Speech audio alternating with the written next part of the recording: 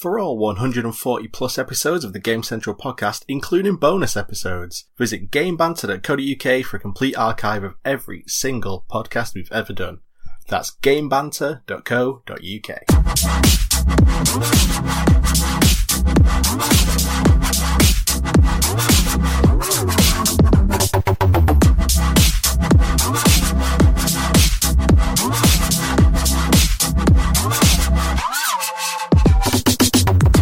Hello and welcome to the Gamecentral podcast. And boy, is it hot today, guys. How hot is it? It is exactly, according to my phone, 26 degrees. That's all that hot, actually. Well, to be fair, it's 8 o'clock in the evening. Yeah, but it's going to be 37 tomorrow, apparently. Yeah, yesterday it was 31 degrees. Yeah. 37 tomorrow, according to the weather reports. Mm-hmm. So, yeah, scary stuff. I'm not even planning to go out anywhere tomorrow. You know, that's it, it's done. Well, Gareth, do you still have to go places? I have a job, and I have... How do you commute there? I get a bus. Oh, are they air-conditioned in Manchester? No. Oh, Jesus. The window's barely open. No, that's not funny. That's not good. Ask me how hot it is, Rob. How hot is it? It's so hot that by the time I got to work, the egg I always keep in my pocket had boiled. What? Too many questions. I don't know. Well, why are you carrying an egg? Are you trying to, breed chickens and you effectively killed it? Are you trying to fertilise it by keeping it in your pocket? It was funnier in my head as something like, oh, what a crazy thing to just have an egg in your pocket. It's actually not very funny. We're just confused. Yeah. No, it's all right, Gareth. It's not bad. It's just a bit confusing because I was expecting you to say, like, oh, you had a chocolate bar in your pocket or something, or you still going to the gym. None of that business. Or is the gym dead now? I was going to go gym on a Tuesday, yeah. And then you'll know it's very hot in England.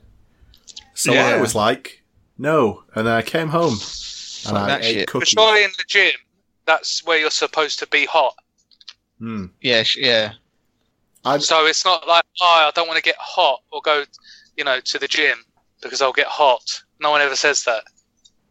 I 100% agree with you, but I am very lazy. Yeah, it's that psychological drive that you usually have going towards the gym, but because you're already hot, it feels like you've had a workout. Yeah, exactly. So you're like, oh, I'm not really in the mood to go and have another workout. It's a lot of effort to just sit down and be hot. To go somewhere else and do more effort, that's way more effort. That. Oh, I get that. See, I've counteracted the whole exercising thing because I had also that feeling this week. And I was like, oh, God, I should actually exercise, but I really can't be bothered. Yeah. Because I'm so hot. So instead, I gave myself chores to do in the garden. And so I've exercised by weeding and laying turf. And that has done it. Yeah. And that's not a euphemism. I've actually just been laying turf. Yeah. Yeah, that's my boring life. But, that seems to have done it. But now my problem for tomorrow is the fact I've got no more chores to do in the garden. So I guess I will have to actually exercise. Or talk to your wife at some point. Yeah, rip the turf up and do it again. just tear it off and just put it back down. Well, it's like carpet. Yeah, but you want to let it seed. That's what I'm saying. If you don't let it seed, you can easily drag it up once it has touched the ground. Just take 1 day's worth of work and spread it out over 5 days. Yeah, fucking hell, turf is taking ages, Dave. Well, I just keep on taking it up. So spew your seed all over the carpet. Yeah. Exactly. And that's your day. That's your whole day. You'd need That's my exercise. That'll take you a while, yeah. It's so hot today. Women don't usually sweat. But like being out and about today, just even women were sweating. And I don't mean that in a sexist way, like, oh, women don't have sex. Sex. No, I generally think that women's antiperspirant or deodorant is better than men's. Yeah. Like, genuinely, I think it's better than men's. I'm not saying they don't have sweat glands or their sweat glands aren't as good as ours. that would be ridiculous. Oh, Women usually glow, don't they, in the heat? They don't usually perspire. But I saw some right sweaty Noras today, I tell you. Sorry, where were you? PG. Sorry. It's Where were you? Revelation. So, Gareth, Mm-hmm. you got some news for today? Or has there been no news to speak of? There's been no Brilliant. news. Dave, we've got any great prices going on?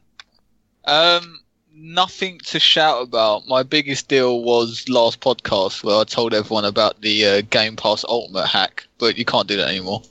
Oh, why? 'Cause you said to everyone, and now Microsoft are in on it. No, because the free trial has run out. Oh, what a great! We should do a Game Pass section where you talk about the games that have come out on Game Pass recently. Yeah, I would if I prepared that. To be fair, Good. Game Pass is a fucking revelation. It's so good. Recently, it has been pretty epic. Well, when I say recently, since I got it last month, all the games I've been playing are from Game Pass. And I did have access to the Gears 5. They didn't call it a beta. What did they call it? A tech demo? Battle test? Something like that? No, tech test! There we go, tech test. 5 minutes. We were purposely ignoring you. Yeah. But, yeah, I just didn't bother downloading it because I can't be arsed with tech tests and betas and shit. I never enjoy them. And it seems to only do the opposite of what it should do. So it should get you excited for the game. For me, when I do one of these beta runs, it just makes me more frustrated and makes me less likely to buy the game. So I was going to wait until it comes out. Is it? Apparently. No, exactly. My mate said that it was really good though, but he plays competitively in a league.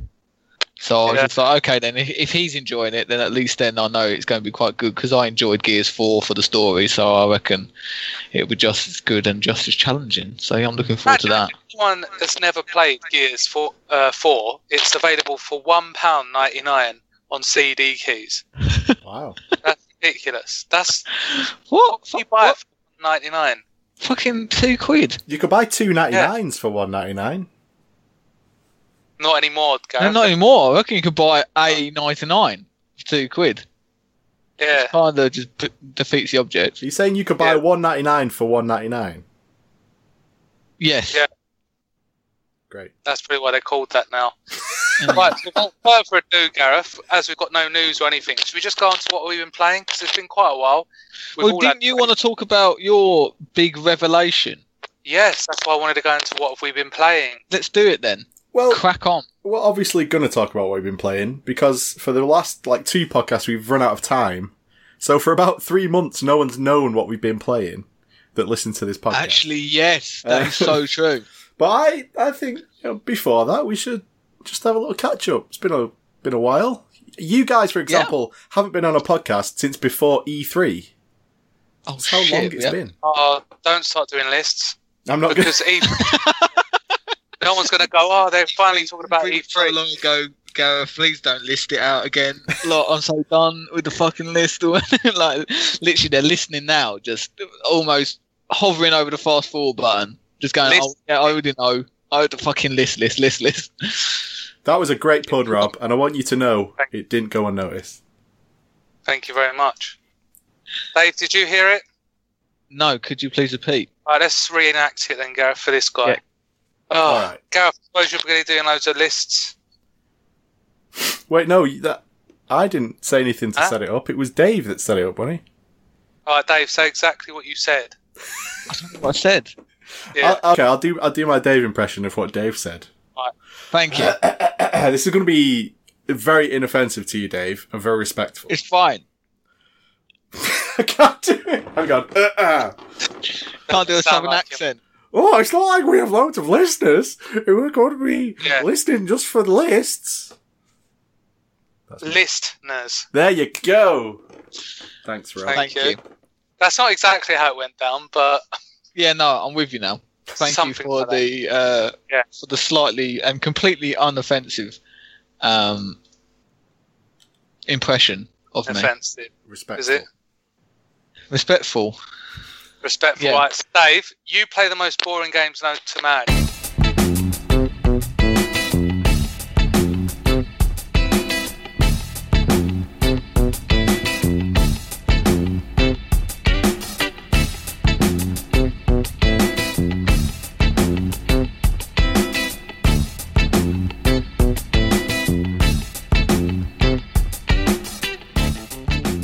Playing Sherlock Holmes on your Game Pass.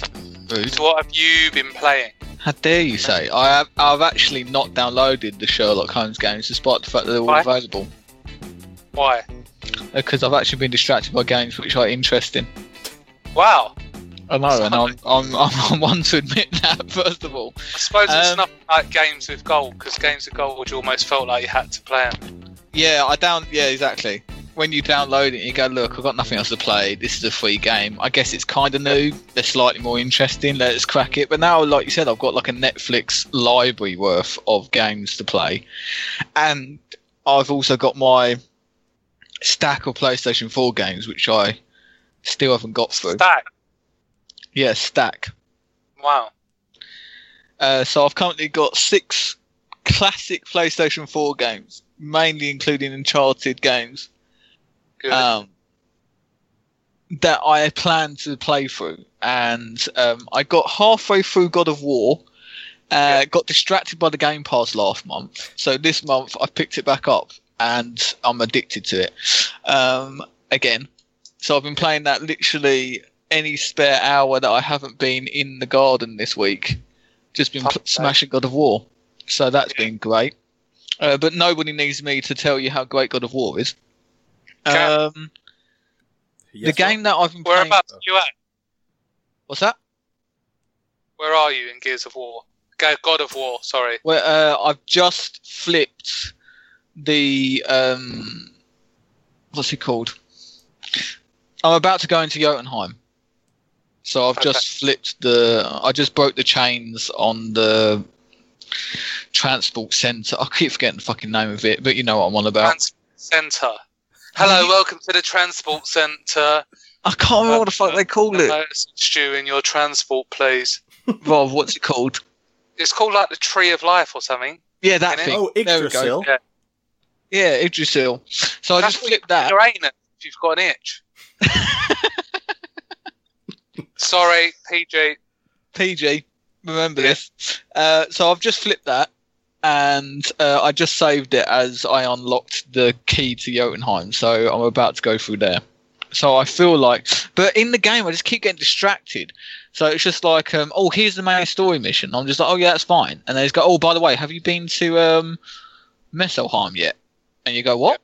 And then he's go, oh yeah, you know, just you've got the key now, so you might as well check it out. And then I'm there for like 7 hours trying to fucking complete the trials. And then it happened again with the dwarf place. Say that. I can't pronounce it. I say dwarf. I can't say dwarf. Yes, I can. Okay. Can't say midget. That's offensive. Oh no. Oh, I've done it now. Sorry. No, yeah, we're allowed one offensive term, aren't we? Yeah. Just stay PG. Yeah, we're good. So yeah, but then I went back into like the poison maze, and then again spent literally 5 hours just picking up all the armor that's in there, and I've gone back to the main story mission like completely, stacked to the. Find the armor system a bit complicated. I find still it a little bit. Understand it. Yeah, I find it a little bit pointless. Or it doesn't feel like it really adds much. The effect. Like you said, is for me to see what the improvement is, and I didn't clock this until really and I'm talking yesterday, is that when you're looking at the armors, so the one that I've got on and the one that I'm about to craft, it takes in the game. So it takes into consideration the runes or the enhancements that you've added to your armor set, and takes that into consideration when comparing it to the new armor. So it makes all the new armor look shit. So then I realised, I went, oh, I've got to de-socket all of the runes that I've added to it to see whether this armor is actually the base stats are better. But it never tells you, does it? It never tells. This is what I mean. It never tells you that. So you just assume RPG-esque style brain. Oh no, it's just comparing base stats. No, it's not comparing base stats. It's comparing all the upgrades that you've put onto it, as well as the base stats. So yeah, it took me literally ages to figure that out. Because again, they didn't tell you. It took me ages to figure out that some of the effects can be stacked, and it just feels like at first I was like changing out the runes to be like, oh, I'm gonna be fighting elves, so I'm gonna make sure that all my enhancements are like elf-based stats, and I'm gonna be fighting fire types, so I need my fire resistance up, and I was really like trying to maximize my effectiveness, but then I realized it doesn't fucking matter. I just ended up just keeping it all the same. But yeah, I've unlocked. Is it Niflheim? Yeah, that's it. So I've unlocked the armor set in Niflheim, which means that I've got like level 8 armor. And then I just did this side quest for the dwarves, the 2 blacksmiths. And it unlocks the best armor, and they keep calling it the best armor that the best protection that that money can buy.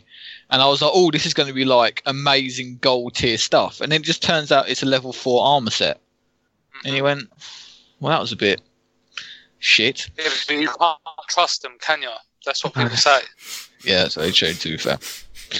So in the game, they continuously say that dwarves aren't trustworthy. Yeah. That isn't Rob being offensive. Which That's does take my people. Personal opinion. That is not Rob's personal opinion. I feel like we need to disclaim everything that you say. It's not my personal opinion. But like I said, it's taken me ages to get to this main story point because I just keep getting distracted by all these things. Like you free a dragon, and it just goes, "Oh, 1 of 4 dragons freed." You went, "Well, I might as well go find the rest of them." And then I literally I couldn't tell which was main storyline and which wasn't.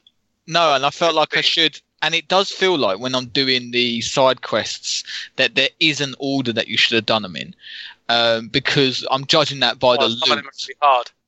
No, I'm judging that by the loot that you get. So I feel like I'm coming to them too late because, again, I've leveled up or I've done side quests and treasure maps, and I've leveled myself up. To a level that when I've done the story mission and the side quest comes up, I'm now too strong for it to really matter. It doesn't take away from the enjoyment of the game. It's just like the end. Because some of the armor sets look really cool, but then you just go, oh, but it's not as good as the one I'm currently wearing, so I'm not going to upgrade. And I've also I think I've currently got about 80,000 experience points, and I've got nothing to spend it on. You've unlocked tiers. Yeah, I've unlocked pretty much everything apart from the last tier for the knives, and that's it. And so you're sitting there and go, right, I'm just waiting. Oh, look, he's got the knives. Chaos Blade. Sorry. No. Spoilers. Yeah, you unlock knives at the end. You do unlock knives. Big knives. Yeah. just dinner set. Butter knife. Kratos' dinner set. Really nice. But yeah, so I've been playing that, and like I said, I feel like I'm finally getting to the end of the game. But I think we had this conversation before, Rob, where you said that there is a hard difficulty on God of War. Ridiculous. And it's just pointless. Like, I tried it a little bit. I thought, I might as well just try it out and see what it's... And I still find some of the fights difficult. Like, if you want a challenge, like the Trials of Muspelheim is really hard. Like, some of them, they're either difficult because they require a lot of patience, or they're difficult because... You mean fighting the Valkyrie, whatever their names are? And the Valkyries. So, you've got the fire. You've got the fire world where you've got 6 tiers to get to the top of the volcano, and each trial. Have you not been? It should have been added in or something. No, I hope not. There's 2 realms you can go to. I thought it was only after you completed the game, though. I don't have a special edition. No, I just went crazy and got the cipher.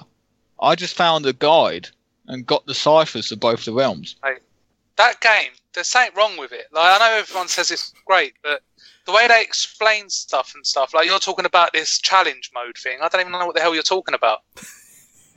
Yeah, so it's another... No, this is it. So it's another realm that you can go to. It's another world that you can go to. There's a fire world and there's a dwarven poison world, and both of them have different challenges. So the poison world, which is Niflheim, that's like a maze where you can unlock like level 7 gear. Oh, that's cool. They told us. But you get that. See, I was confused as well, because when I looked at this guide, the cipher has 7 pieces, but in my game it only had 4. Yeah. So I was able to unlock this world before I should have, really, because I just completed that mission where I should have got the last 2 pieces of the cipher. Yeah. But I didn't need them, which I thought was weird. With the fireplace, so Misselheim, that I unlocked that literally almost as I got to the elf world. I think I found the first piece of the cipher there, and then the rest of the pieces are just in the surrounding Lake of Nine. So I just picked them all up. But if you go into the volcano, the fire world, there's like fighting trials, and there are 6 stages, and each stage has 2 challenges: a normal challenge and a hard challenge. And it just goes up and up and up and gets harder and harder. But they're really challenging to the point where I'm on the 4th tier, and it says you have to kill 100 enemies. Now, that doesn't sound too difficult, but the rate that the waves come at you, it might be 1 or 2 enemies in the first wave, and then it might be 12 enemies, and then again it might just be 1. So it purposely slows you down and continuously changes the pace, so you can never get into a rhythm where you're like, oh great, if I just kill this one person I can keep my if I kill him, that's fine. And then I'll move on mid combo and I'll start killing some other people. But then, and so I got to about halfway through that challenge, and I looked up online and they said that challenge alone takes half an hour to complete because of the rate in which it slowly spits out enemies. So they said this challenge is less about skill and more about patience. Like you can't just rush into each battle. Nice. But like what I was saying, like going back to the difficulty, that was hard enough. I don't know why, because ramping it up, the difficulty it just goes so hard, and it doesn't, like you said, it doesn't come down to skill. It just comes down to the fact that, are you any good at dodging? And you just go, instead of making it harder as in the enemies are more challenging, it just means that they do more hit points. And I guess that does mean that the enemies are more challenging. But like I said, but it's never a good way. No, it just comes down to the fact that the AI isn't more intelligent. They don't fight more intelligently. They fight the same, but their punches hurt you more, which means that you have to fight more patiently, which means that the game just feels longer. It doesn't mean that you're any good at the game. It just means that you go in for 2 hits and then you run away, and then you block, and then you go in for another 2 hits. Those end game challenges are a really good example of good difficulty in games. Like, normally I'll avoid stuff that's too challenging because I don't enjoy it that much, but I did all of those end game challenges in God of War because they're difficult in a way where you need to use every single tool. So, like, if you've played one way, like, you're constantly throwing the axe, you've been relying on that all game, that won't get you past these challenges. You have to start using his son more to fire arrows, and you have to use your specials more intelligently, and that's fun. But it also forced me to change up my specials. So I was using the same special moves for both the blades and the axe. And I was like, I don't really see the point. Like, this works for me. Yeah. And then I got to, like I said, the stage where I had to kill 100 enemies. And I was like, I might need more area attacks. And I might need more health regeneration, and so it forced me to access the stuff that I had unlocked to aid me in the fight, really. But like you said, it's not the fact that I don't want to do the challenge. It's just like I was doing it late at night and I just ran out of time, so I just went, right, I'll get back to that a bit later. And then also I have the lore of the story, so I'm just like, I'll come back to it. But for me, I think, especially in my playthrough, I was able to access it at a time where the rewards had a significant impact. I don't think I'd be that interested in it.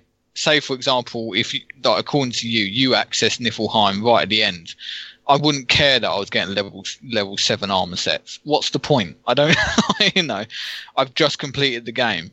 It doesn't matter. So yeah, but I've been really enjoying that. I'm looking forward to actually completing it. And again, the story's just so good. It's just, it's so engulfing. One of the good things I heard when I spoke to my good friend Corey Barlog, he said, if you notice during the game, the camera never leaves Kratos' side. It's all done in one continuous shot, which is just spectacular. It really is, Dave. No, yeah, like you said, it's that sort of attention to detail where sometimes they let you look around a little bit, and other times it's just a fixed point of view.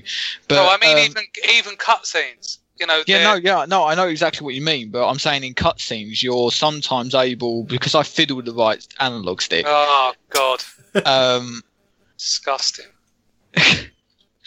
You're sometimes able to move the view slightly, and it does open.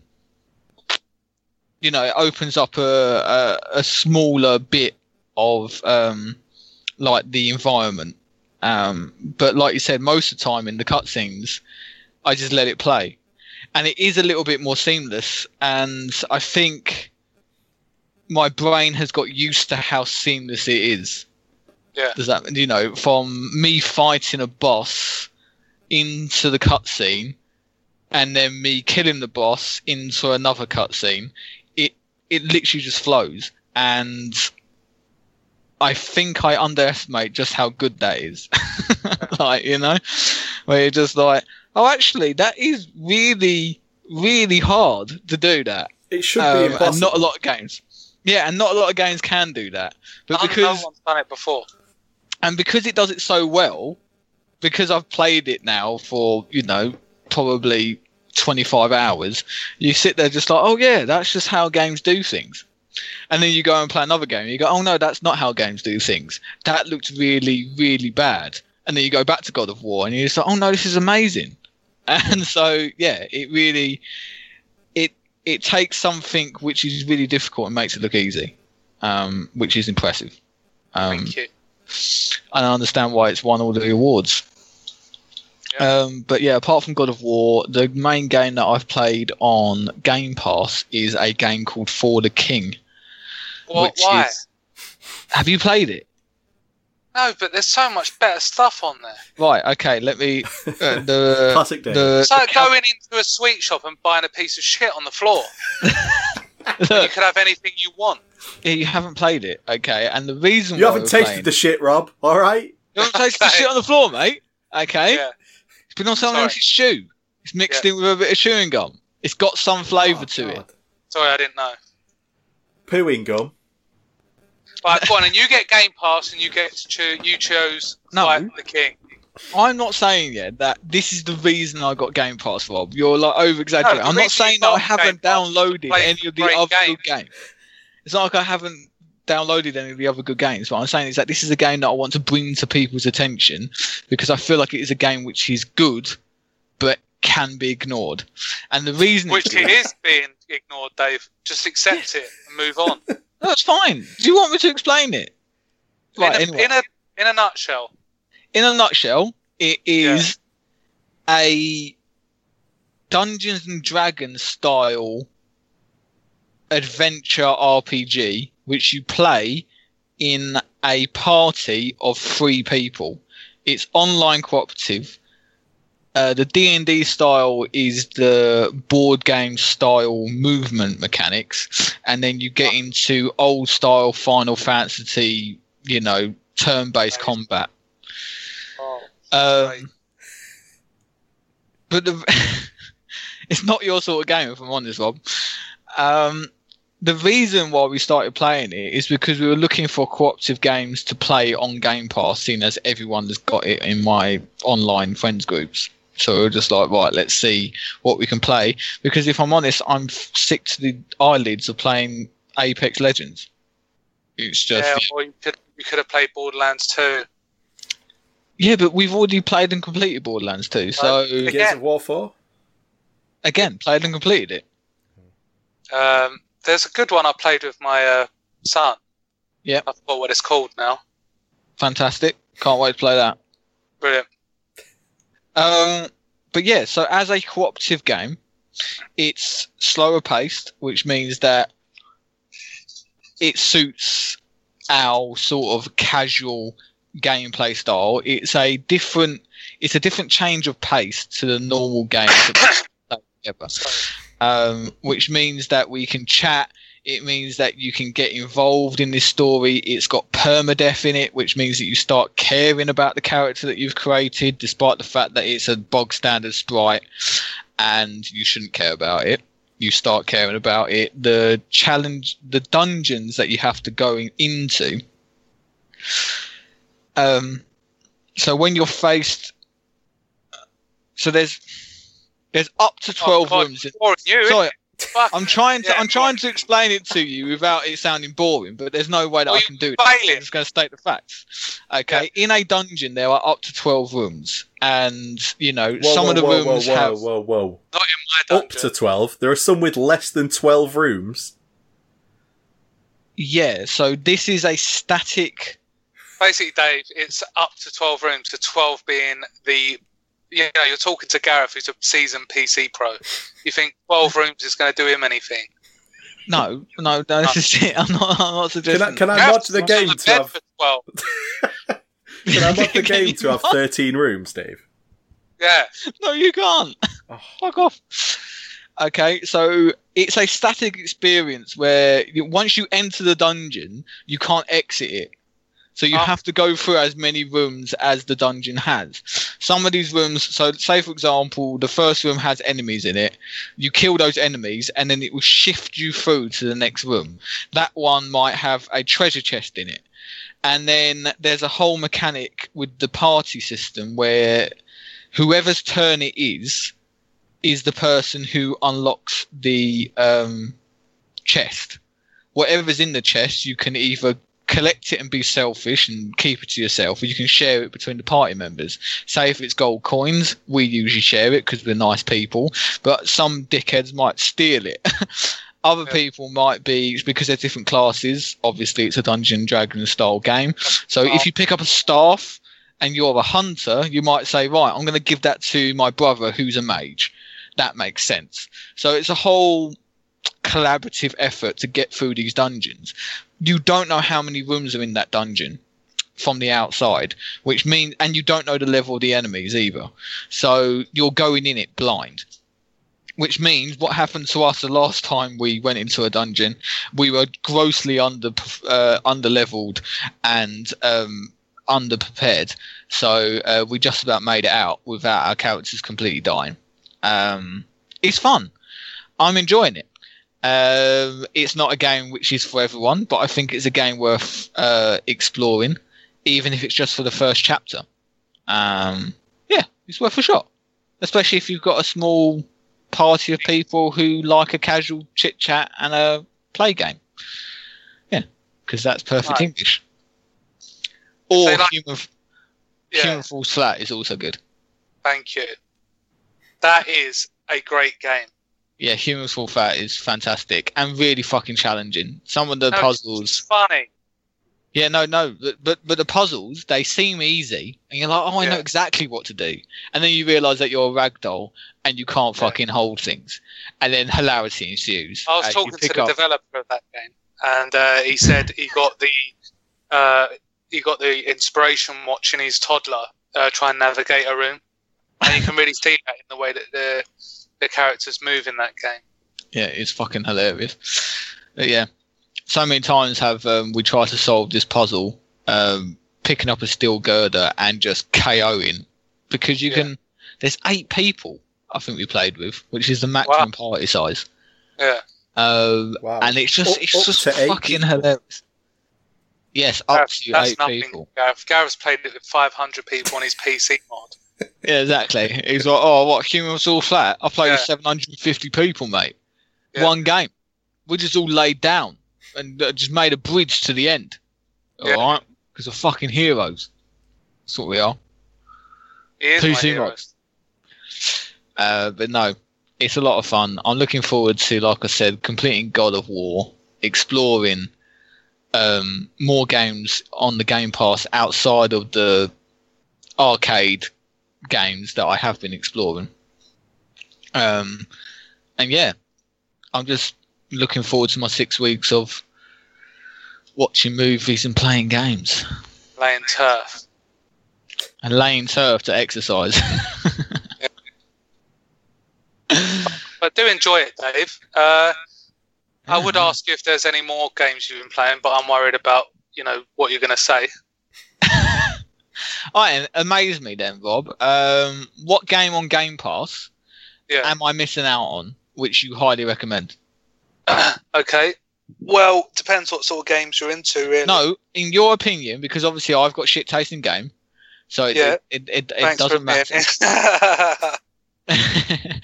Doesn't matter what I think. You tell me what I should be playing. Doesn't matter what you think.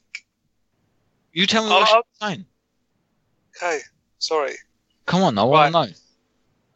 So there's a little game called Metro Exodus. Oh yeah, that is on there.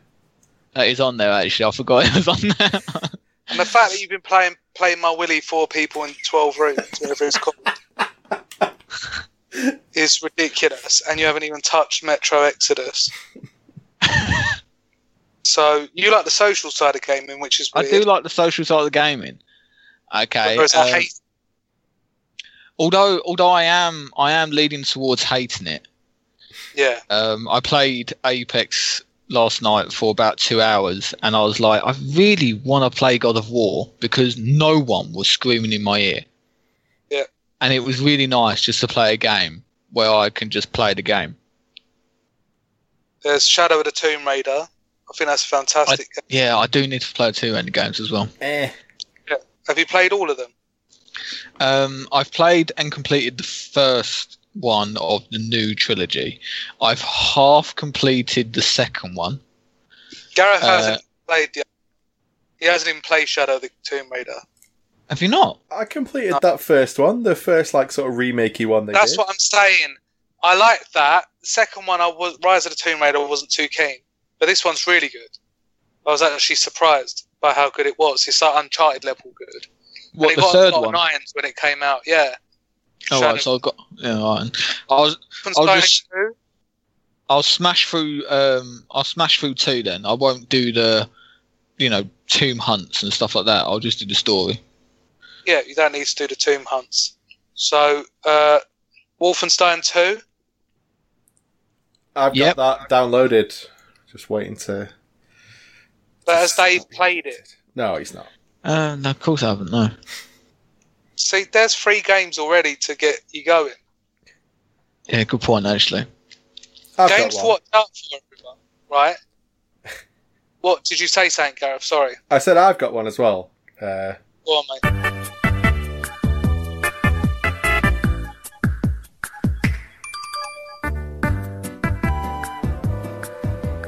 Hello everybody and welcome to this week's video game music segment. I'm the host of the segment, Gareth. This episode's been a little strange. It's just sort of us guys talking, a little bit more personal, so there's not really segments that I can insert the music into, so I've just sort of picked a point roughly halfway through. I don't know, maybe it's a bit earlier than halfway. But this week's music segment, I'll be playing for you the main theme from Monster Hunter. Monster Hunter World, to be more precise. You'll hear me talking about it soon in the What Have We Been Playing segment, which is the entirety of this podcast. This is the version of the main theme that plays over the end credits. It just takes the main theme and just sort of explores it a little bit more. It's really good. This game has some great music, very catchy, and that'll stick with you. So, without further ado, this is the main theme from Monster Hunter World.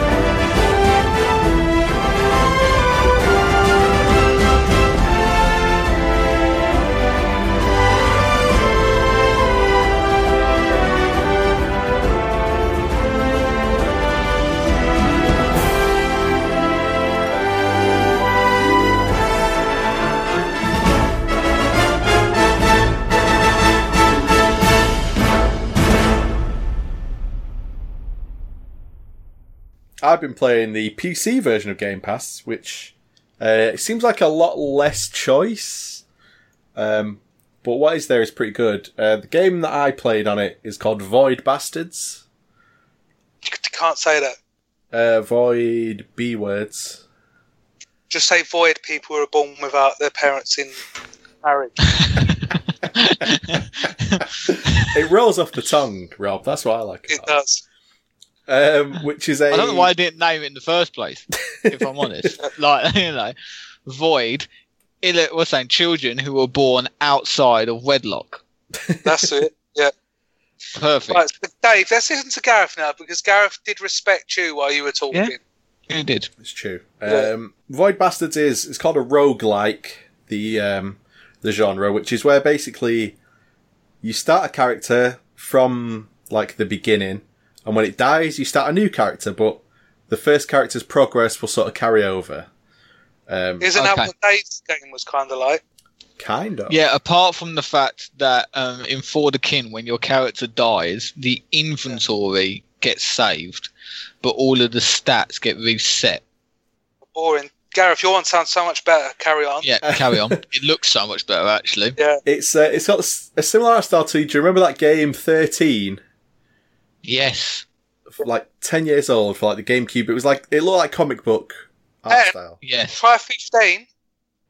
15? I think it came out in 2003. Holy shit. Well, Jesus, there we go. Yeah. But yeah, that game looked like a comic book, and so does Void Bastards. The gameplay is first-person shooter. You travel to ships, and on board those ships are enemies and resources, so like food or fuel, or like something to upgrade a weapon, or ammo for weapons. And you go aboard these ships, and you fight these enemies, and you collect resources, then you go back to your ship, and you move on to the next place. Which sounds very simple, and it is, but it ramps up really intelligently. It's free if you have Game Pass, which is a big... Is it multiplayer or single player? It's single player, but it's got a very good, like... It's got a very good, like, you can play it for 30 minutes... and save it and put it away type thing. Or you can play it for 4 hours. Yeah. And make a bunch of progress. It's got a nice feel to the shooting, but there's also a lot of tactical stuff. Like there's some ships will have their own automated defenses and you can hack those so then they'll shoot enemies for you. Or you can bring along a weapon that will stun electronic stuff. So you can circumvent the ship's security that way, but then that's taking up a weapon slot. So, yeah, you're sort of making decisions about how you want to play, and you're constantly upgrading weapons, and you get a new weapon that you've never tried, and you'll try it, and you might hate it, but then later on it might get like double the fire rate. So then all of a sudden, this weapon you didn't like is one that you it's worth using. Exactly, yeah, and it's got a good ramp that way that sort of encourages you to experiment. It's not that difficult. Like, basically, the first time your character dies is, like, scripted. It's like, the first level is a bit of a tutorial and your character dies. And then the next character they give you has a negative trait on it. He's a smoker. So he coughs randomly every once in a while, which ruins stealth. So if you're trying to sneak up on something and you cough, all the enemies around you are alerted. But I ended up not dying with him. I just completed the game with him. So, like, I didn't find it that difficult. I've heard other people on other podcasts, like, oh, I'll just die and move on to the next guy and die again and move on to the next guy and die again. I don't understand that myself. Seemed very easy. Right, so Gareth, Void Bastards. What are you saying about Void Bastards? Is it a good game or is it a bad game? I thoroughly enjoyed Void Bastards. Good. Not that difficult. Very easy to sort of min-max. You know the way you do in, say, Fallout, where you have like 3 weapons that you know you really like. So you just have infinite ammo for those guns because you're just always collecting the ammo and you're just selling everything you don't need very effectively. So you have a shitload of money as well. Void Bastards, I got to that point very quickly where I was like, okay, I understand how to get my ammo up ridiculously high and nothing was ever really an issue. The enemies weren't that difficult. I was avoiding the harder stuff pretty easily. But I enjoyed it. I would thoroughly recommend it, especially if you're already on Game Pass. It basically was on Game Pass the day it came out as well, so it's only been out like a month. Yeah, that sounds good. Yeah. It's pretty amazing, actually, yeah. Is it better than Lemony Snicket's A Series of Unfortunate Events on PS2? Oh, I don't know, actually. I feel like I need to download that game. Yeah. Is Lemony Snicket on Game Pass? Should be. But it was originally on PlayStation 2. So... Well, I mean, if you can get your hands on both, that would be my ideal recommendation. Good. And you're telling me you've only played Void Bastards? No, I've also played Monster Hunter. I ran out of steam in that game. I can see why. I very nearly did several times.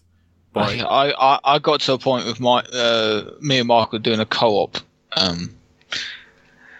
like story, and like you said, it got to a point where I was like, okay then, yeah, I've got to this final area, yeah, I can do this. And then one of the kids at work just went, oh no, it doesn't end there. And then I went, okay. I just what? And he was like, oh no, that then unlocks like the final area, and there's like 7 different regions in the. And I was like, oh god, this game is so Japanese. I just think I got it too quickly, and I sort of thought, that's it, isn't it? Like, this is going to be the gameplay loop from now on. Yeah, literally. You know? Find the weakness of the monster, upgrade your weapons for its weakness, upgrade your armor for the strength. Pretty much counterbalance the monster, hunt it, capture it, do all the side quests to get all the loot from that sort of monster, and then move on.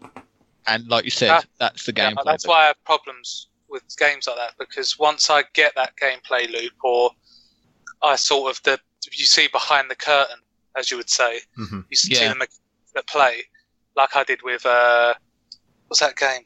State of Decay. Right. Thought it was all right first, but then once you get what it does, that loop, that's it for me. Like, I can't pretend that I haven't seen it. Yeah, I mean, I felt that exact same way, but what I found was every time you get to the point where you're like, okay, now I'm going to look behind the curtain, there was actually more stuff there. It happened several times. Like, the first time it happened was, see, you have a few choices of weapon upgrades early on, and then you get to a point in the story where the game is like, okay, now here's another tier on the tree. And it's like, okay, I see it's expanding out. Some of these weapons have, like, treed off.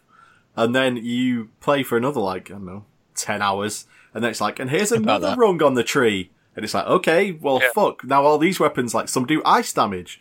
Some do fire damage, but have negative affinity. So that's a whole different thing. And it just sort of, the depth just kept expanding out very slowly, but it was there. And it just, like, I'm 100 hours into playing that game. I've been playing it, like, every night with my 2 friends in London.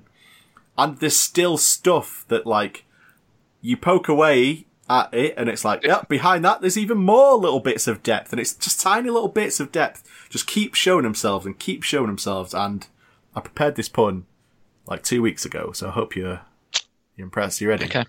You don't have to get us ready for a pun. The whole point of a pun is you just do it, and then people decide whether it's good. Well, don't give it an introduction. I didn't want Dave to talk over it. He's been talking over a lot this week. Oh, fucking hell, yeah. Monster I don't blame him, though. Monster Hunter, guys. It's got its claws in me. Yes. Yeah, that landed. Yes, that landed. That was well good. Done. Yes, yes, that did. Thanks, guys. Yes, well done. But notice, by the way, I was silent. Oh. I was silent throughout the whole time that you were talking. Cheers, Dave. No, you weren't. Well, I was for most of it.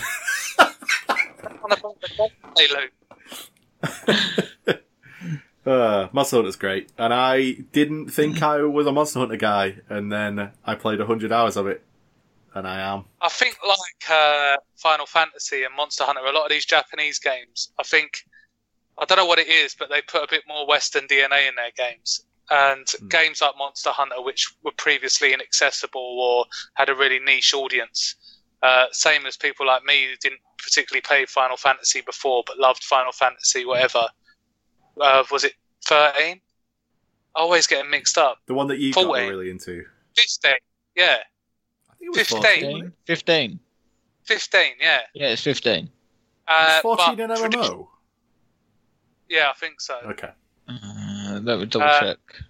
Carry on. But the purists really didn't like it, the same as the purists of Monster Hunter didn't really like this Monster Hunter. Yeah. So they can play Monster Hunter on the Switch, which is a bit more of their traditional style.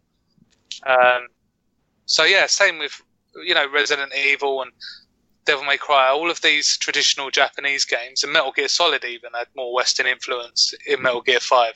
Mm-hmm. So even though it's diluting the Japanese games, and you don't really get those strange. I mean, the indie scene in Japan isn't very big either. I don't know if that's correct, or that's just me thinking that. I definitely don't recall seeing many Japanese indie games about. Yeah. So I can't really name one. A renaissance there in the coming years where, they start to rebel somewhat because, to say anything is quintessentially Japanese anymore is quite hard. I can't remember the last time I played a game that was like, wow, this is Japanese, and Hideo Kojima's kind of flying that flag. But it's more the premise of the games rather than the gameplay itself. Yeah. Sorry. Yeah. Yeah. Would Death Stranding... we don't know what the fuck that game is yet. Ain't got a fucking clue. No one knows what it is. Even when you play it and complete it, you're not going to fucking know what it is. Same with Metal Gear. Just don't get what it is. I think this is the thing about Metal Gear, though. I kind of was following it. Probably up until 4, it made sense. Yeah. Because it felt like it was a conclusive story. And then Metal Gear 5 threw, I think, about 7 curveballs. You went, great. Just completely lost track of where the fuck this was going. Yeah. Isn't there a vampire in Metal Gear Solid 4? Yes, Vamp. Okay. He's on Metal Gear Solid 2. When you killed him. And he's he's got... everything in Metal Gear Solid can be explained by one word, and it's nanomachines. Okay. Nanomachines control anything unusual. Psychic powers, he's been injected with nanomachines. He's a vampire-esque person who drinks blood because he's weird. That's got nothing to do with the fact he's regenerative abilities and the fact that he moves like a vampire. Nanomachines. Anything else, nanomachines. That's all it is. And you're like, okay, cool. Because when you hear nanomachines, you tend not to argue. No, yeah, that is it, yeah. What are nanomachines? And then I remember there's a perfect quote from like Metal Gear Solid 1 where Snake just goes, I don't really understand what nanomachines are. And then Autocon's just like, they're just very small machines. And that's it. There's no other explanation. Nanomachines are the mum of your mum machines. See? Yeah. Again, landed. Well done. Yeah. I enjoyed that one. That's a good one. I enjoyed that. Yeah. Rob. So what have I been playing? Rob. Yeah, I was about to ask. I not only do I want to know what you've been playing, but you've been making some lofty assertions on WhatsApp in regards to one game that nobody likes. So I'm very curious to see what you're on about. Right, like I've played some like terrible games in the past, like games where it's unanimous that it's totally bad. Uh-huh. But my friend got Days Gone, and I thought to myself, I'd like to borrow that off of him because it hasn't really come down in price. Normally, my buying point for any game, good or bad, no matter what sort of reception it's got, is around £20.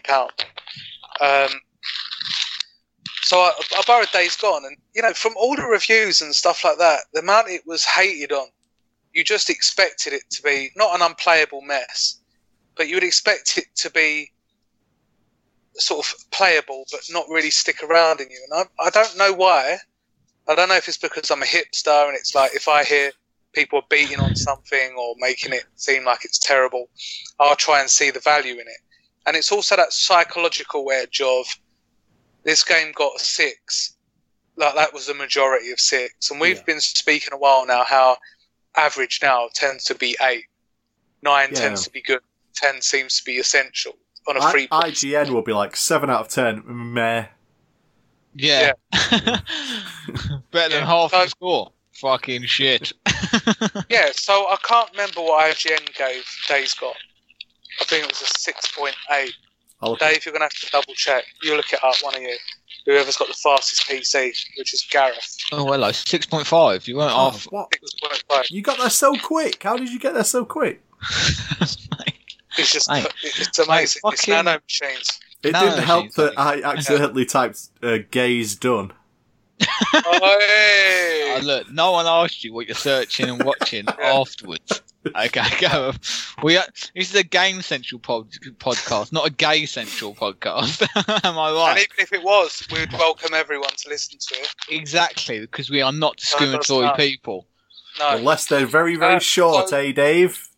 Exactly. Obviously, 6.5 from IGN. IGN give everything an 8. It doesn't matter what it is. It gave like Devil May Cry 5 a 9.7 or whatever it was. So close to perfection. It was stupid.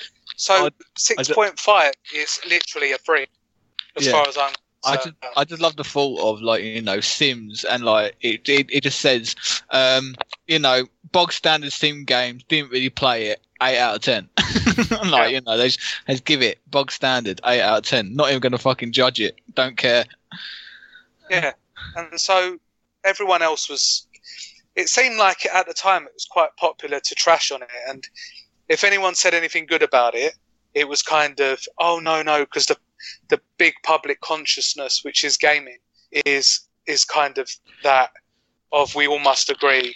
You know, the critics have given us the answer, and now we must listen to them. We can't make decisions for ourselves. But I've been playing it for the last week now, and it's not incredible.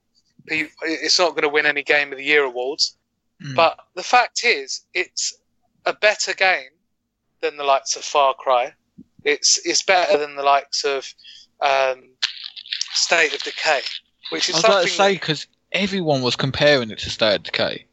Yeah, and a lot of people were comparing it to The Last of Us, which shows just how little people actually know when it comes to comparing games. Mm-hmm. It's got nothing really in common with The Last of Us. It's more got in common with something like State of Decay, like a big budget State of Decay. And the story starts off with you and your friend, Boozer. You're kind of trying to survive in the wasteland. And it has sort of flashbacks to what happened before. And basically, Boozer gets injured earlier on in the game. You lose your bike. And a lot of it is you trying to get yourself back on your feet, working within the communities in the game. There's 3 that I found so far. And they have sort of different moralities. One is that everyone should work. Everyone should put in work together for a better outcome.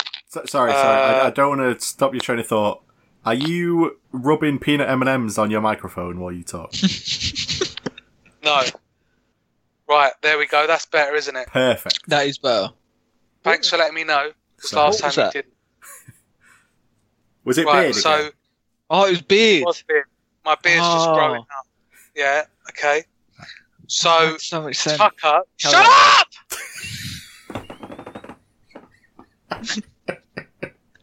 So Tucker, she sort of slave drives her people. People don't particularly like living in her camp, but they do because it's safer than being out there. Then you've got Copeland, who's more of he's sort of I don't know, an ideal world guy. He's into conspiracies and stuff like that.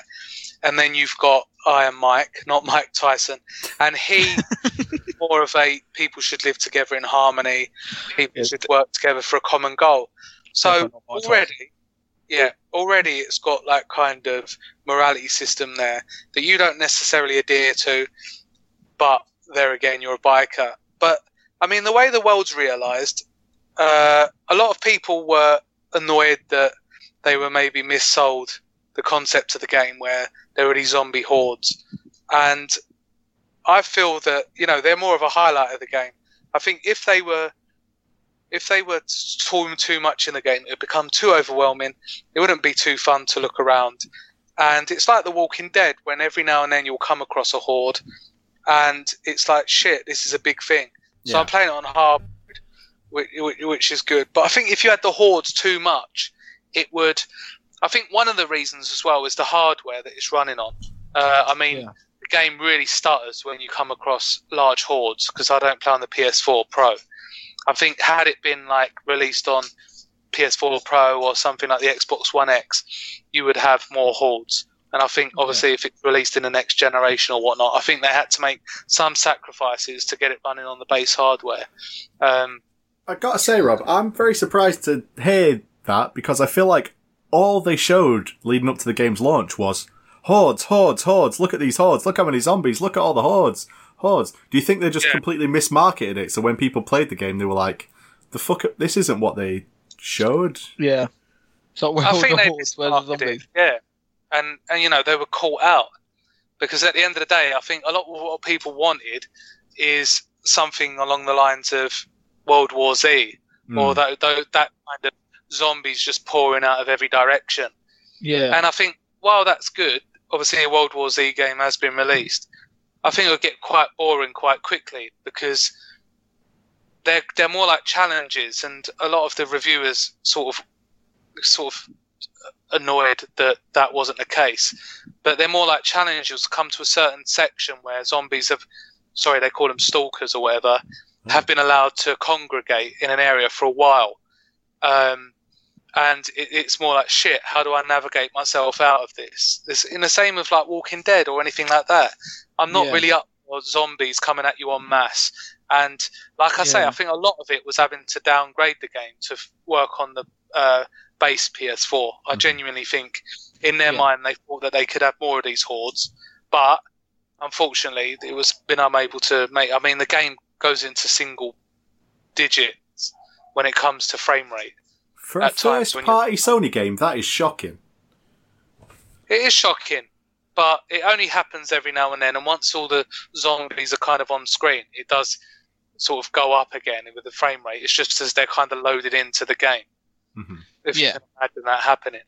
But, I mean, the atmosphere is great. The graphics are really good, even for the base model.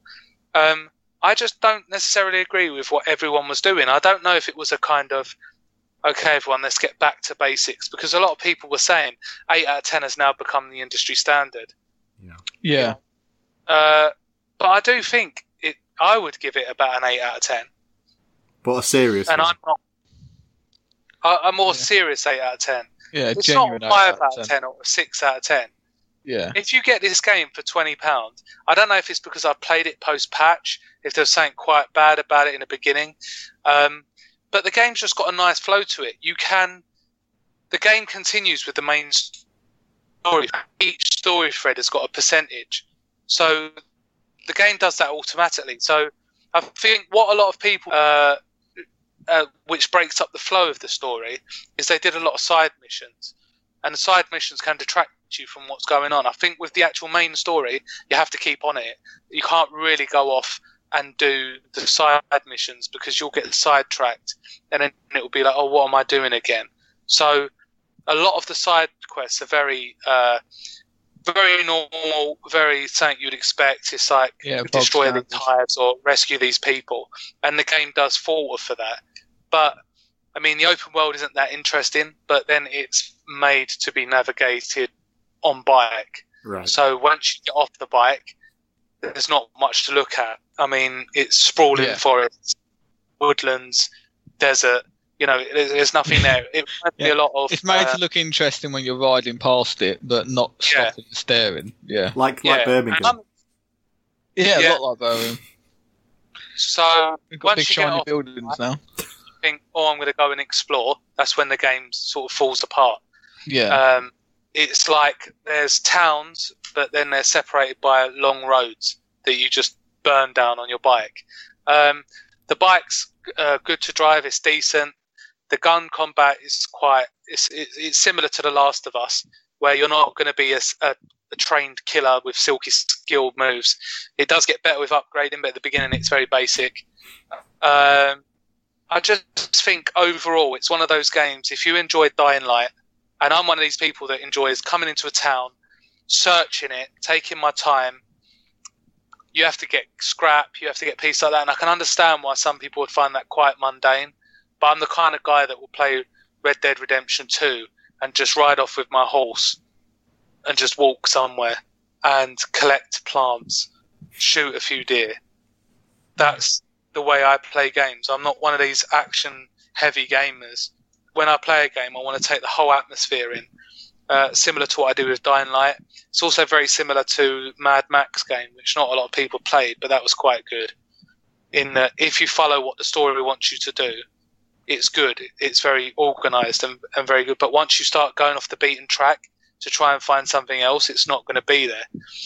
You're not going to go off and find stories where, you know, in Grand Theft Auto or the best open world games like Skyrim and stuff like that, where you can tell people, oh, this happened to me or that happened to me. That's not going to happen if it's gone. You're not going to have these sandbox experiences that are just for you. There are ones, but you know, when you're in a town and you're raiding cupboards, trying to get scrap to repair your bike because you know you're not going to make it back to base because you're going to come across zombies, you know, or your bike's going to be in disrepair, and then you hear sort of bikes pull up outside and you know it's like a rival gang or something like that. That's really good. Yeah. Really good. It sounds... So, I think, like you said, with a lot of the things that you're describing does remind me of State of Decay. But for some reason that got like 8s and 9s to be like, oh, amazing copy, you know, amazing game. But like you said, it's like in State of Decay, you're driving from one settlement to the other. But the difference is that it was empty, and then suddenly you go into a house, you make a noise, and then suddenly a horde of zombies attacked you from nowhere. And it was like instantaneous action.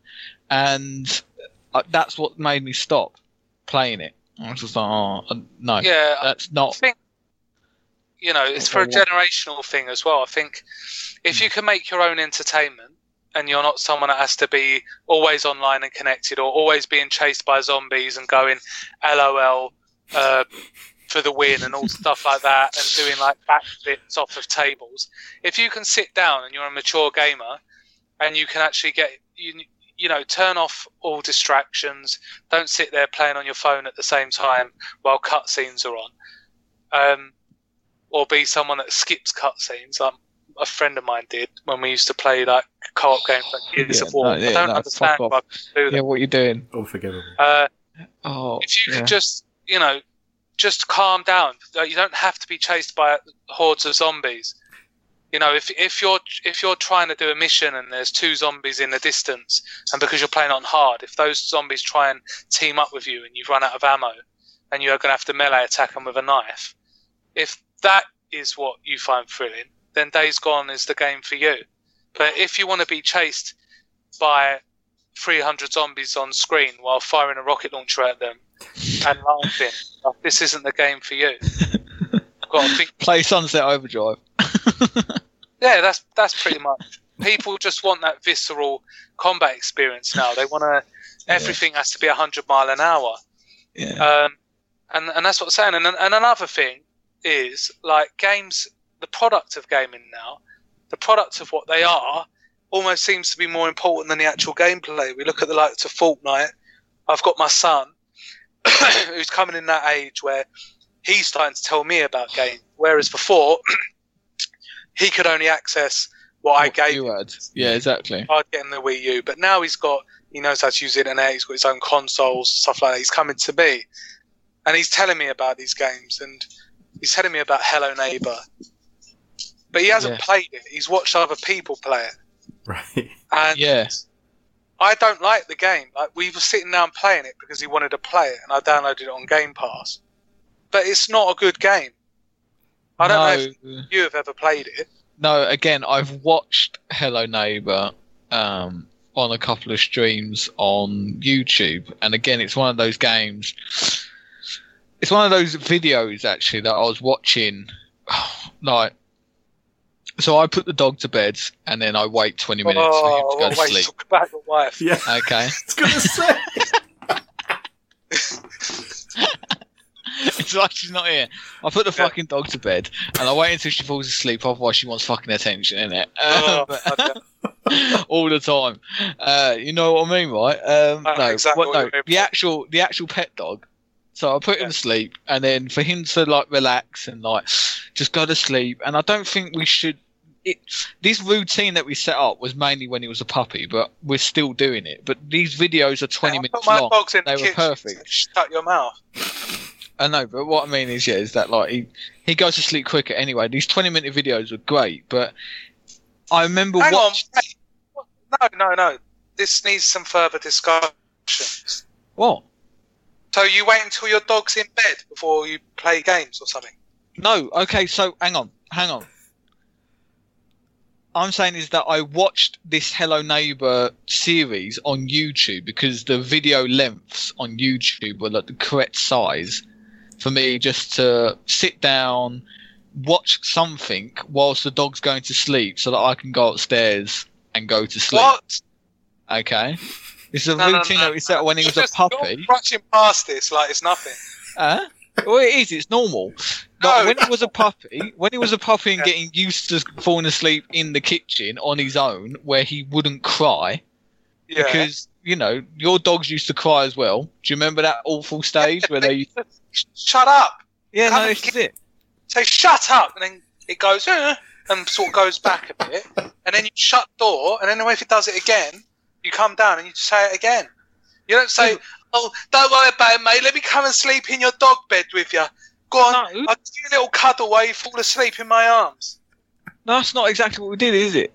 Fucking fine. Let me fully explain it, because obviously it's going to sidetrack into how I raised my pet.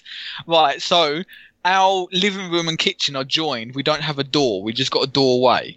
Okay, there is a stair gate. So when he was a puppy, we put him into the kitchen, closed the stair gate, and then I used to sit in the living room whilst he got comfortable and fell asleep. It's not the fact that I used to stay up. I just used to say, right, you're in there for 20 minutes. I'm going to watch something. Then I'm going to go to bed. Okay. In that 20-minute period, I used to watch the Hello Neighbor series, and it was a beta. Well, it used to be an alpha into the beta stage. And then when the full game was released, like you said, it wasn't really that good. It was the mystery of the game was more intriguing to me than what the gameplay was, because I actually from the beta was interested in playing it, but once I actually saw the gameplay, it didn't really turn out to be much, did it? Oh. It's like there's a collection of puzzles that aren't really clear about how you're going to solve them. But the thing is, Dave, these companies through YouTube revenue and whatnot, they make their money back from the game, regardless of whether it's good or not, and they probably make the money back before the game's even released. Yeah, 100%. I agree with you. And that's what's wrong. A lot of the games as well. Like I looked at a couple of people play it, because there's one of the puzzles where they had to get past this gate, and everyone kind of glitches past it by jumping onto a wall, which has this invisible platform, which shouldn't really be there, and then jumping around the gate. And I was like, is there a way to solve this puzzle where the gate just opens? Because that's obviously what the game designer wants you to do. And I looked through countless videos up to this point in the series. And I was like, there's no way to solve this puzzle, because there's just this invisible platform that everyone keeps glitching across. Yeah. And it seems like there is no actual solution to the puzzle to get the gate open. Doesn't need to be. It's like the developers went, "Oh, okay, yeah, that's fine. As long as they can get around it, that's fine." I have a question. And what game are you talking about? I don't know what the fuck you're talking about. Hello Neighbor. What is it? It's a weird game. It's just weird. You honestly need to look it up. It's basically you play a young boy, and your neighbour, he's keeping something in his basement. Okay. You don't know what it is. You want to know what it is. So you have to try to figure out how to get to the basement without him catching you. All of these kids' games are very sinister. And I keep saying this to Jack, my son's mum. Actually, that makes sense. Like, he's watching these things, but they're very sinister. It's like he's into something called Baldi's Basics as well at the moment. And basically what happens with games, BALDIS, BASICS. Oh, So he was going on about this Baldies. Oh, fucking hell. And do you remember, Gareth, those weird games that you used to get, like learning games? Yes. This was like in the late 90s, and they would be terrible fucking graphics. Windows Millennia graphics. Yeah. Like those sorts of really terrible graphics. Now, this game, it's got song spin-offs, it's got action figure spin-offs. It's like, but it's not really a game. It's terrible. When you see it, like we played it because you can download it on PC and stuff like that. It's literally, Gareth, look it up because I can't explain like what it looks like. Is it bad on purpose? Yes. Okay. No, I don't know. No, I think the graphics are purposely bad. Like, it's obviously running off the retro feel that these hipster kids crave. Yeah. But all the little kids love it, like from the age of 4 onwards. All the really young kids. So he knows all the songs. He can recite all of the words from it. And you know, these games, not like us when we were younger. We used to like Sonic on the Mega Drive. We used to turn it off. That was it.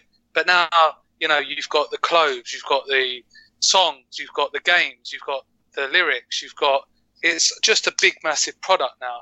And these YouTube games, theories. Yeah, YouTube and stuff like that. And basically, you just have to go around different classes, and but you can't really complete the game. So you go into one of the things. Baldy's basically the maths teacher in the school. And you go into one of the classrooms, and he's like, okay, it's maths. And it goes, what's 4 plus 4? And then you have to put it in 8. And it goes, what's 5 plus 5? And then you go 10. Then it sort of glitches and goes, what's plus? And Jack's like, oh, no, Dad, you don't know what that is. And I'm like, no, because it just literally just made a noise. And then I put whatever, 15.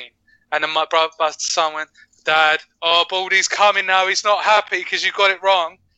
And you go out in the corridor, and he's just following you, just whacking a ruler on his hand. What the fuck? And it's like, Baldy doesn't like it when you get wrong. And then, like, the head teacher comes along, which is basically just a sprite of a man. And he's just got his finger up in the air. Or there's a little girl that wants to play, and she's going around with a ball. And you have to dodge all of these people, and it's just like a fucking acid trip. Yeah, that's the best way to describe it. It's just fucked. And my son is literally sitting there absorbing all of this information. Nonsense. You know, I thought Fortnite and that were bad. But there's like this little indie scene that's sort of fucking the dark web that all the kids have tuned into. We can't even understand. It's like Newgrounds games. Did you ever play Newgrounds games? Yes. Like the Flash games? It's like weird things like, you know, what's the time, Mr. Wolf? Yeah. And then you'll be like 5 o'clock and you go up, but they're simulated through games now. Like really basic premises, but they're there to like jump scare the kids. And they don't work well. They turn them into fucking horror games. Yeah.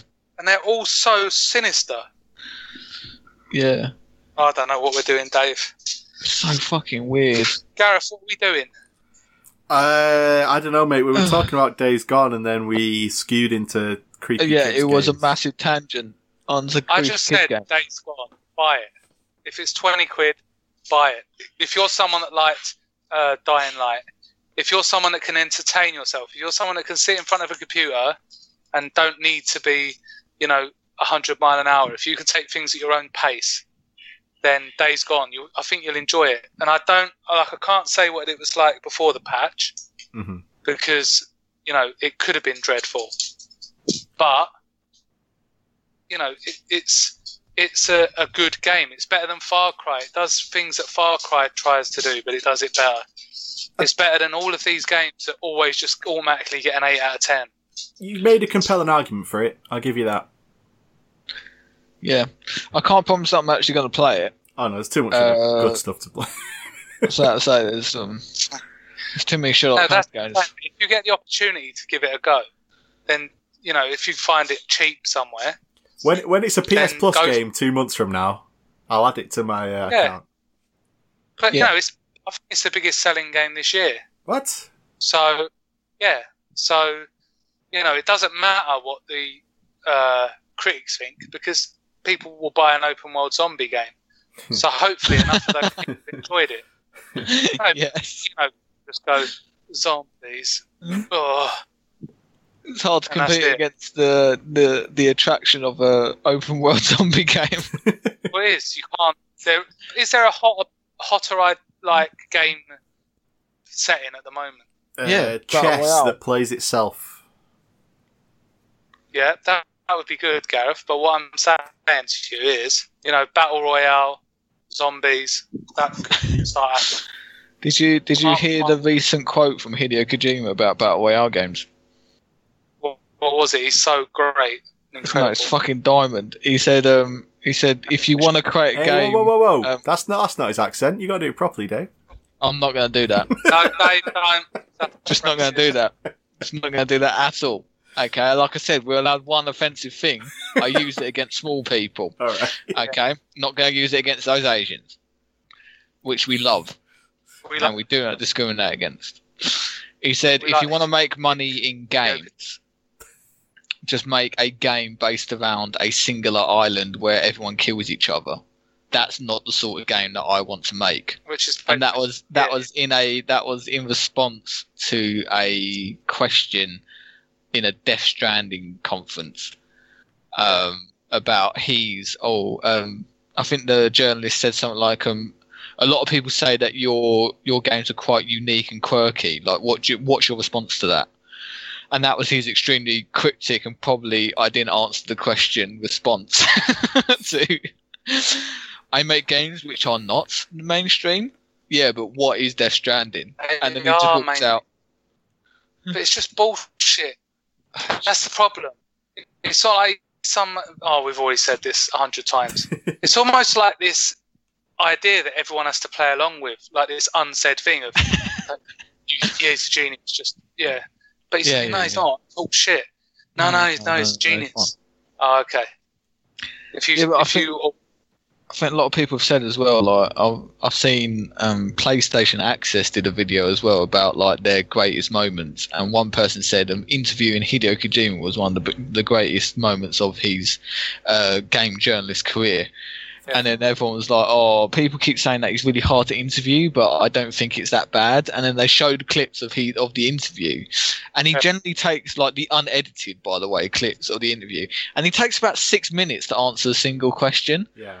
It's not even the fact that and that's because he's talking to a translator who then translates it. No, he generally he starts a point and then stops and stares into the distance like some sort of artist for about 30 seconds. And then continues the point. And then continues to point to his translator, who's the most patient man in the fucking world. Because he can't have remembered what the first part of the answer was. Question. Yeah, and then eventually, and luckily, the translator is obviously used to his bullshit because he doesn't start translating the answer until he's got the whole answer from Hideo Kojima's mouth. But he generally takes about 6 minutes to answer the question because he keeps pausing and staring off into the distance mindfully, and all of this, and then what comes back is just artistic mumbo jumbo, which doesn't answer the question. So no, I was just asking you about what's happening in Gears of War 5, and you've explained to me the cosmic reality of our existence. I don't fucking care. It's so annoying. The way people treat Hideo Kojima is the way they treat Make-A-Wish kids. It's like, humour him, he's not going to be around for long. But except Hideo, the cancer just doesn't ever kill him. But we're still like, oh yeah, good one, Hideo, yeah. Is this guy still here? Like, what? Yeah. Oh, yes. Fucking great idea. What's that? Sorry? Babies in Tubes? Black Mist? Infinite money. To sludge? Here you go. You can imagine that's why they got rid of him at Konami. Because he must have talked so much shit.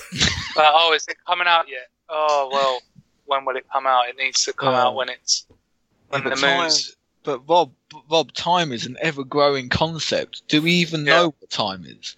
The moons can be aligned with the space matter, and time is just us and our relative distance from the sun. But there Hideo, is something. Are you going to meet deadline? That's all I've asked. Yeah. Because he was going to work with that Del Toro guy, Willem Del Toro. That didn't happen. Yeah. He was going to work doing Silent Hills. That didn't happen. In Death Stranding, though, right? I believe so. Yeah. He is. Yeah, Konami did well to... They finally learned how to say no to him. He was like, I want Del Toro. I want to work with him. Oh, he's really famous, Kojima. It's going to be really expensive. Now, and you know how Walking Dead's the biggest show in the world at this moment in time? I want the most famous guy off that show. It's going to be so expensive, Hideo. Seriously. No, just pay me all their wages, but all I want to make for now, I want to spend 2 years on one corridor in one building in the game. And that's going to be released as a demo. Oh, Hideo, no, it's going to take Bill 13 hours to get to the last thing in this demo. Hideo, we can't do it. But he might die any day now. We just have to. And then that's the thing. It's going to do it. It just doesn't, even PT and stuff like that just didn't make sense. Well, it made sense, but why? I don't. It's like he's allowed so much space to just muse about himself.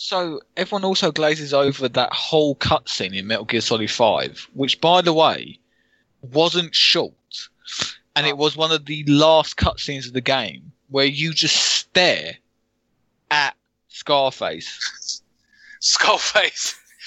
What do you mean from Al Pacino? I always call him Scarface. Okay, because that's what he is. His face is just a fucking scar. It's not Skullface. Fuck off. It's Scarface. It's Al Pacino. But no, you just stare at him. All I got in this world is my word and my boss, and I don't break him for no one. It would have made it better, but because.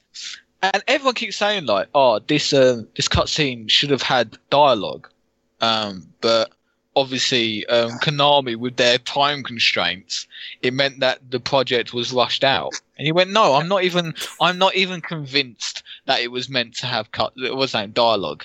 I am convinced that Hideo Kojima wanted us to spend 15 minutes staring at the main villain in the back of a truck for artistic reasons." And no one else can fucking tell me different. Okay, 15 minutes, and they didn't explain the point of Metal Gear Solid 5. They could have there and then, but they chose not to. They went, I still don't understand Metal Gear 5. I understand the concept that he was getting to, but I don't understand why it took me so long to get to that point. It wasn't as groundbreaking as he was making it out to be, and it wasn't very dissimilar to his other games or his other concepts. Like, okay. I'm not so sure I would agree, you know. Go on, Gareth. Fight. What happened? Okay, so it's all about language. Yeah. And the languages of war. Without language, there would be no war because there's no one to give orders to anyone else. So there's parasites that hear what language you're speaking, and if you speak the language they're trained to hear, they kill you. Yes. What?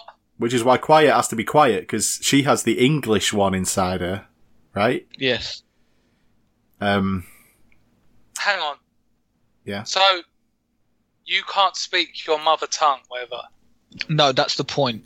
So you Skullface is a child of war whose mother tongue got stolen from him. He got told to speak. He says something like, "Oh, I can speak 14 languages, but I've forgotten my own mother tongue because nobody else speaks it." Like he's from some remote sector of Bulgaria or something. But isn't that a flaw in the plan? And then he's saying, learn another language. So these nanomachines were trained to hunt down and assassinate certain types of people. Obviously. I think they were first designated for certain people's vocal cords, so it only killed that person. What? But then Skullface adapted it so that it would kill whoever spoke that language, and the virus spreads as soon as the carrier speaks that tongue. So, you know, you just learn another language. So yeah, that's his point. He was forcing everyone to forget language. Why? Because language was stolen from him. This is my point, is that they built it up here to be something fucking massive, but it wasn't. You should write a note or learn sign language. The point is that it was just like, oh, language got stolen from me, so I'm going to steal language from everyone else, because then it stops war. Who gives orders? Well, like you said, you just fucking learn sign language. It doesn't stop war. No. But like Trump, I'm pretty sure Trump could start a war with Russia without using words. Yeah, he's got fucking Twitter. Yeah. Or I think the point is that it was an enjoyable game, but I think, like we keep saying, Hideo Kojima thinks that his ideas are like groundbreaking. Yeah. Wow. Oh shit! No one else has thought of this before, and I thought that the reveal was just a bit. Oh, okay then. Yeah. I think you're just trying too hard. You're trying too hard to look. You're trying too hard to look like the smartest person in the room, and that's Hideo Kojima in a nutshell. That's always been his problem. Mm. And it's the people that allow him to be like that. Yeah. I go, yeah, that's genius. Yeah, that was amazing. That was amazing. Gareth, did you like the story? Not really. I thought the gameplay was incredible. I absolutely loved the gameplay. Yep. No complaints about that. It was my game of the year it came out, just for gameplay alone. I thought it played fantastically. Yeah. Fantastic stealth game. Yeah. And I think, like I said, I think the graphics, I think the story, and I think the story missions, when you don't know the build-up, when you don't know the reveal, sorry.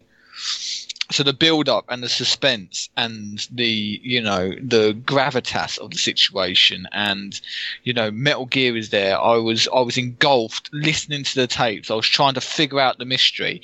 And then when the mystery was revealed, you went, oh, for fuck.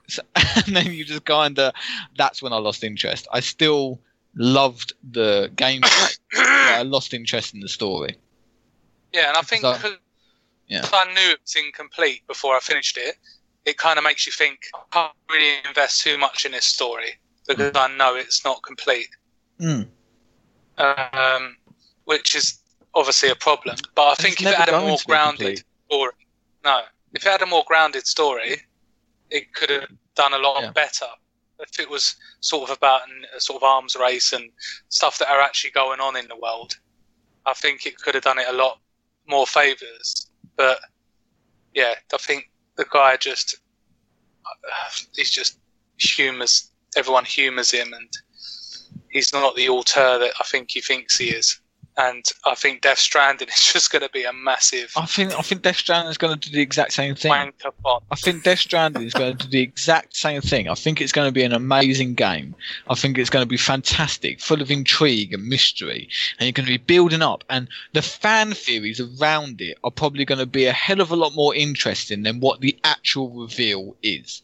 And the reveal is going to be something really fucking obvious. And it's going to be something really unnecessarily blunt. Like, we try to control humanity's overpopulation problem by using nanomachines. Yeah, by using nanomachines. And you're going to sit there and go, okay, so the overarching message is overpopulation is bad. Yeah. Oh, and then everyone stands up and slow claps him. Yeah. No, literally, I can just see it happening. And now we're trying to repopulate the world. So watch this 15-minute uninterrupted penetrative sex scene with Mads Mikkelsen. I don't know. Or like, what's his name? Already. Oh, what's his name? Who's the Walking Dead guy? Norman Reedus. Norman Reedus. The baby he's carrying is like the seed of Adam. I bet they'll call it something like that as well. Yeah. They'll call it something fucking biblical, and it contains the only DNA, or the DNA of the human race which can repopulate normally, not through this weird fucking convoluted black gel shit. Exactly. It's going to be like that film that you love, Children of Men. Great film. What a film! Yeah, it's going to be Children of Men, but he's ripped it off. That's all it is. I like things like that where there's a grand idea behind the film, but it's done with simplicity, and it's not like. That's why I tend to like films like Children of Men more than big Hollywood blockbusters, because of the way they constrain themselves. You hate CG as well. I really hate CG. I like practical effects and stuff like that, and I'm a big believer in, you know, practical effects, and I think that's why some of the older films stand up more today than they would do otherwise. And I really enjoyed Children of Men for that very same reason, is that it was quite a personal film. It wasn't like some massive like World War Z or things like that where they're big grand spect. You can relate to it. Yeah. And you know, that scene when they're in a car, Gareth, that's filmed in one long continuous shot. Amazing. Yeah, it's amazing. They do that now, and people are like, oh, it's amazing, it's incredible, blah, blah, blah. But back then, people took things like that for granted. Yeah, there's stuff like in the Raid 2, there's a scene where he's like fighting in a stall in a bathroom. Yeah. And if you watch the behind-the-scenes thing, like, the walls of that stall all move, so the camera's making moves it would never be able to make, but they're pulling the walls out and stuff. I love shit like that. Because this is it. When they said, when my mate told me, and he sent that to me, and he was like, that was filmed in one shot. And I went, that's fucking impossible. So stop lying. And then he was just like, no, seriously, watch the behind the scenes. And like you said, it's such backstage choreography where they were like, okay then, and the director is literally, and I don't know how the actors stay. I know it sounds stupid. I don't know how the actors are punching each other, but first of all, not hurting each other, but also the director's bellowing like instructions to like the 50 odd people who are moving the set around. And I went, how the fuck is that guy concentrating? The director's Welsh as well. The result. And he's like bellowing fucking instructions as like walls are coming out and like the rigs moving around. And they're like fucking, they're just going everywhere. It's great. But that's what I'm saying, and look at the results you get. If that had been like Avengers or something, it would have been one person standing there in a toilet, but the toilet's just a green screen, and it's everyone just a green block. Yeah, everyone would have been added in, you know, during editing. Yeah. Because you watch the making of Avengers and shit like that. It's just Robert Downey Jr. and those guys going around with, you know, like I saw it, like they even wear green parts of their suits are green where they add things on afterwards. And, you know, they'll have like a lamppost that is an actual real lamppost, and the rest of it will just be green screen. I think it's neat, like you said, some of it, or for ease of access, and in some movies it's needed. Like just in the Marvel movies, or I watched the Far From Home last week, and I loved it. Like, I really enjoyed it. But like you said, majority of, say, all the places that you visited in Europe, they never visited them. No. It was just, all of it is just CG. And you go, it doesn't take away from the movie for me. Saying that though, I think I enjoy it for the fact that it's a superhero movie, and I know that a majority of the things that I want to come to life are best brought to life through CG. But it's only a matter of time before we don't need actors either. Oh, I don't know. Well, you know, you can. No, they tried that in the past, didn't they? Did it, but there's no reason why. I know. I mean, that's what I'm saying. Like the line from animated movie, fully animated, to fully live is becoming more and more blurred now. Yeah, no, I understand that. Yeah. I get that. Why do you need Tom Holland as Spider-Man? You could just make up a virtual man called David Barechest. Fucking yes, David Barechest. That's my alter ego now. Yeah.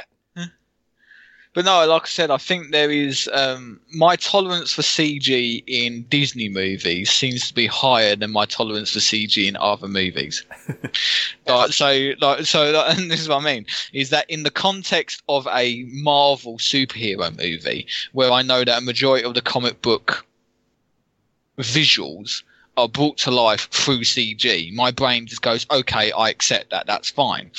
But say I watched a trailer for the new Fast and Furious spin-off with Hobbs and whatever his name is. Hobbs and Shaw. And the majority of the fight scenes are just CG. And I just went, oh, that doesn't look as good. It just looks fucking shit, if I'm honest. And because, like I said, my tolerance for CG in action movies, especially in a Fast and Furious movie, because the majority of their effects have been realistic and done on set with stunt drivers and real cars. Yeah. Now, you know, in the trailer, fucking the bike or the car goes underneath two freight lorries, and the bike drifts with it, and the guy is hanging off the rear end of the bike. Yeah. And all of it is CG. Might be real, Dave. Might be real. You don't know.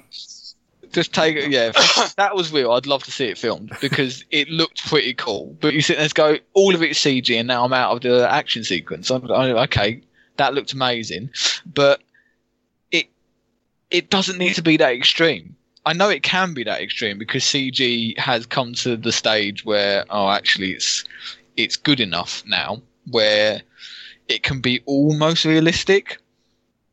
But like I said, my tolerance for it is because in that world that they have created, that looks fake. Nah. Where in the world that Disney has created and what they're trying to recreate in the whole, universe, the CG makes it look real. I'm really good at suspending my disbelief. So, I don't care if it's CG as long as the choreography of what's happening is cool. I really enjoyed Alita Battle Angel, which is basically just all CG on the screen all the time. Yeah, but that's it. See, that world is created with CG. I reckon my tolerance will be quite high for that. Yeah. And I will watch it eventually. Yeah. But, there's, action sequences where it's that couldn't really happen. And you see critics and I'm just that was really cool. That's all I give a shit about, but it's fine. Yeah, if it looks cool, it passes your test. Yeah. Wow, that went off the rails. No, I think you're right. I think you're right, but it depends on... It lands better for me in a film like John Wick than it does for something like Fast and Furious. Well, John Wick had a lot of practical effects. Yeah, no, because I'm saying is that the effects in John Wick landed better for me, and I felt that was cooler, despite the fact that Keanu Reeves wasn't moving the quickest. It still was amazingly cool to watch, because it was realistic. Well, and the Matrix Reloaded, right? That they built a whole fucking highway for that. Yeah, that's true. And they used real cars and everything like that. They built a highway because the Wachowskis wanted that impact, that real world feel to it. Yeah, and that's what I'm saying. And you can see the difference. But then when the CG comes into Reloaded, again, in the world of the Matrix, when they do the god tier slow-mo shit, you expect that to be CG. Yeah. And so therefore when it comes in, it doesn't take away from the action. I think my point with the Fast and Furious example is that it was realistic cars, and then they do something stupidly unrealistic. These aren't superhumans. They're just normal dudes driving cars fast. Yeah, so The Rock is a normal dude, mate. Yeah, what I mean is that he's not a superhuman. He doesn't have fucking psychic abilities. There is no way in hell that can happen. How does he do that with his eyebrow, Dave? If not for psychic powers. Okay, maybe he does. Okay, I apologise. My bad. I'm sorry. No, but this is it. In the same trailer, he fell from a 4-story building with a guy in his hands, and he ploughed him through a fucking foyer, which was glass, a foyer of a hotel room, and just got up after it. I went, that's believable, and that was cool. Yeah, but It was just that one action scene where they drifted through cars, and I was just like, oh, I hope there's not many of them. I think it just takes away from the action sequence. That's what I'm saying. Right. I reckon it can be. Special effects and shit. If you look at the Burly Brawl from The Matrix Reloaded, I thought that was amazing at the time, but you can tell it's CGI now. Yeah, it's dated. With all it aged bad. They don't even look like Agent Smith. They don't even though look I like thought people. that they did at the time. And it's like games. When you look at games and think, whoa, that's amazing, and you look back at it and you're like, whoa. Yeah, that brawl in the Matrix 2 is a perfect example, because you watch it and it's just clearly all done in a computer. I don't give a shit. I think it's... Yeah. I fucking love it still. And I'm not a teenager anymore, you know? I can happily watch that and be like, oh, look, Neo did that cool thing, and then that guy went flying up into a building in the background. I appreciate all the stuff that went into it. I don't care that it looks like rubber people. Yeah. It doesn't feel impactful anymore. Like, now I've seen The Raid, and John Wick's very good at it as well. It's that impactful stuff, and just doesn't feel like they're hitting each other the way that I thought that they were when I originally saw it. I guess my view on CG is that it doesn't take away from the action sequence if it feels like it's a necessary progression, like, you know, if it feels like it blends into the world or the scene. For me, it doesn't feel like it. Or if I feel like there was no alternative, because like you said, Gareth, I can watch that Matrix Reloaded scene and still be like, that was amazing, I love it, even though that they all look like polystyrene. You know, it doesn't matter to me. And even in like Revelations, despite the fact that the movie was a bit shit, beard scratch. You haven't got a beard. No, I know you're scratching. Oh, sorry. Yeah, even in the last one, the final battle, you sit there and go, yeah, still pretty cool though, because like you said, the choreography that goes into it. I think if the CGI is put in just to add CG to the action sequence, it feels like, if it feels misplaced, if it doesn't feel like it fully belongs there, if it feels like actually if that was done, that could have been done in real life with practical special effects, I reckon the payoff's better. Well, Matrix was a standard bearer. Like each Matrix that came out, you were like, wow, I imagine what the CGI is going to be like now. It's the same as Gears of War. With Gears of War on the Xbox 360, that was the standard bearer. Now, it's just like everyone's using these fucking effects, and it's like, I just really hate it, sorry. Like Terminator, the new one. Yeah. I'm quite happy about it, but it's just all green screen. Everything is green screen. Yeah, I see what you mean. Like I said, I think it just depends on the context of the movie. Let's all go to bed now. Okay. But like I said, I think it was a good catch up. Actually, I'm going to actually seek to play more than one game of good quality. Complete God of War. Next podcast. I'm going to complete God of War. Yeah, there you go. And I'm going to aim to play. What one shall I play? Uncharted or Horizon? Probably Uncharted. I like story games. Uncharted 4 or the collection? I'm gonna start with 1. I've got the collection. 1 is really dated now. Yeah, I sense that. Yeah. But I'm still just gonna plough through it all. I'm not gonna care about collectibles and all that shit. I'm just gonna go plough through them all. Go on, Dave. I wish you the best. I wish you the best of luck as well, Gareth. Tomorrow. On one of the hottest days ever recorded in the UK. Yeah. And you're working. Yeah. I don't have a fucking fan in my room, mate. I don't know how I'm going to survive. We got 2 fans right here, Dave. Hey, that's the third one that's landed. I'm actually impressed. 3 in 2 hours. That is really good. 2 hours. That is really good. Right then, guys. Right, until next time, boys. I'm going to bed. Have fun. It's late now, isn't it? Yeah. All right. Indeed. Right. All right. See you later. Bye, Dave. Bye. Night, Rob. Night. Night. Night. Bye.